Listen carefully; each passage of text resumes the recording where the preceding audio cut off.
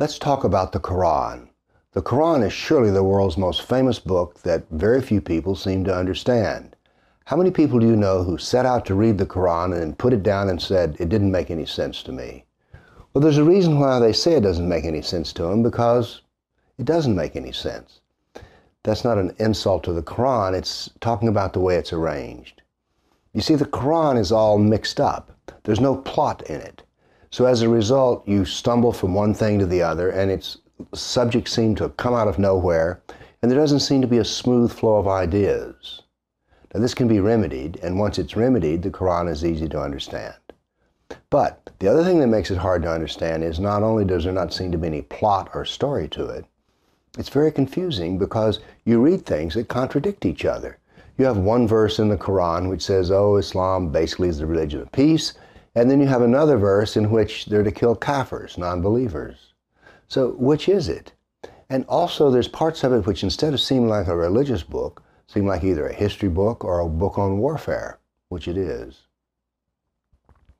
Now then, there are two Qurans. Now they all come in the same volume, but there's two Qurans. There's an early Quran written in Mecca, which is generally religious, and then there's another Quran written in Medina, which is very political. So the contradiction here is the fact that the latter Quran in Medina can contradict the earlier Quran written in Mecca. This is confusing. Luckily, there's a way to straighten all this out, which we'll get to at the end of this little talk. The other thing that's contradictory about it is that there's a lot of Jew hatred in it. But again, you have early reports about the Jews, which are very positive.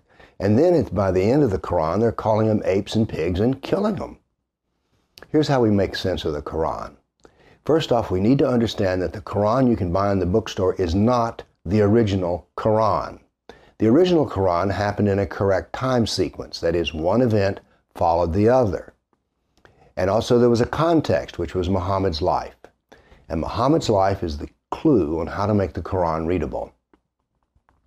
If you take the Quran and put it in the right time order, and this is no big secret, it's well known, and then you integrate Muhammad's life into it so that you see Muhammad and Allah on the same page. Now, they're not to be confused because they're two different voices. Let me give you an example of why it makes it easy. If you're reading the Quran, the big, thick green book you get at the bookstore, there'll be a verse like this, and it was okay to burn the palm trees. And you go, burning palm trees? Where did this come from? Whose palm trees were there? I mean, what's going on here?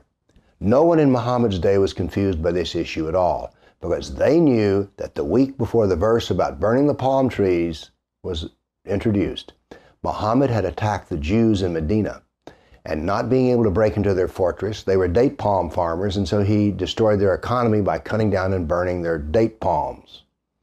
Every Arab knew this, so when the verse came down that it was all right to do this, they were not confused about what the verse was about. So, if we take Muhammad's life story and integrate it into the Quran, everything makes sense all of a sudden, even the contradictions. So, when you have it in the right time sequence, you see that the Quran begins with a praise and hymn to God and ends with political domination of the entire world. Once it's put together in the right way, it is a fascinating read, which I encourage you to do. Thank you.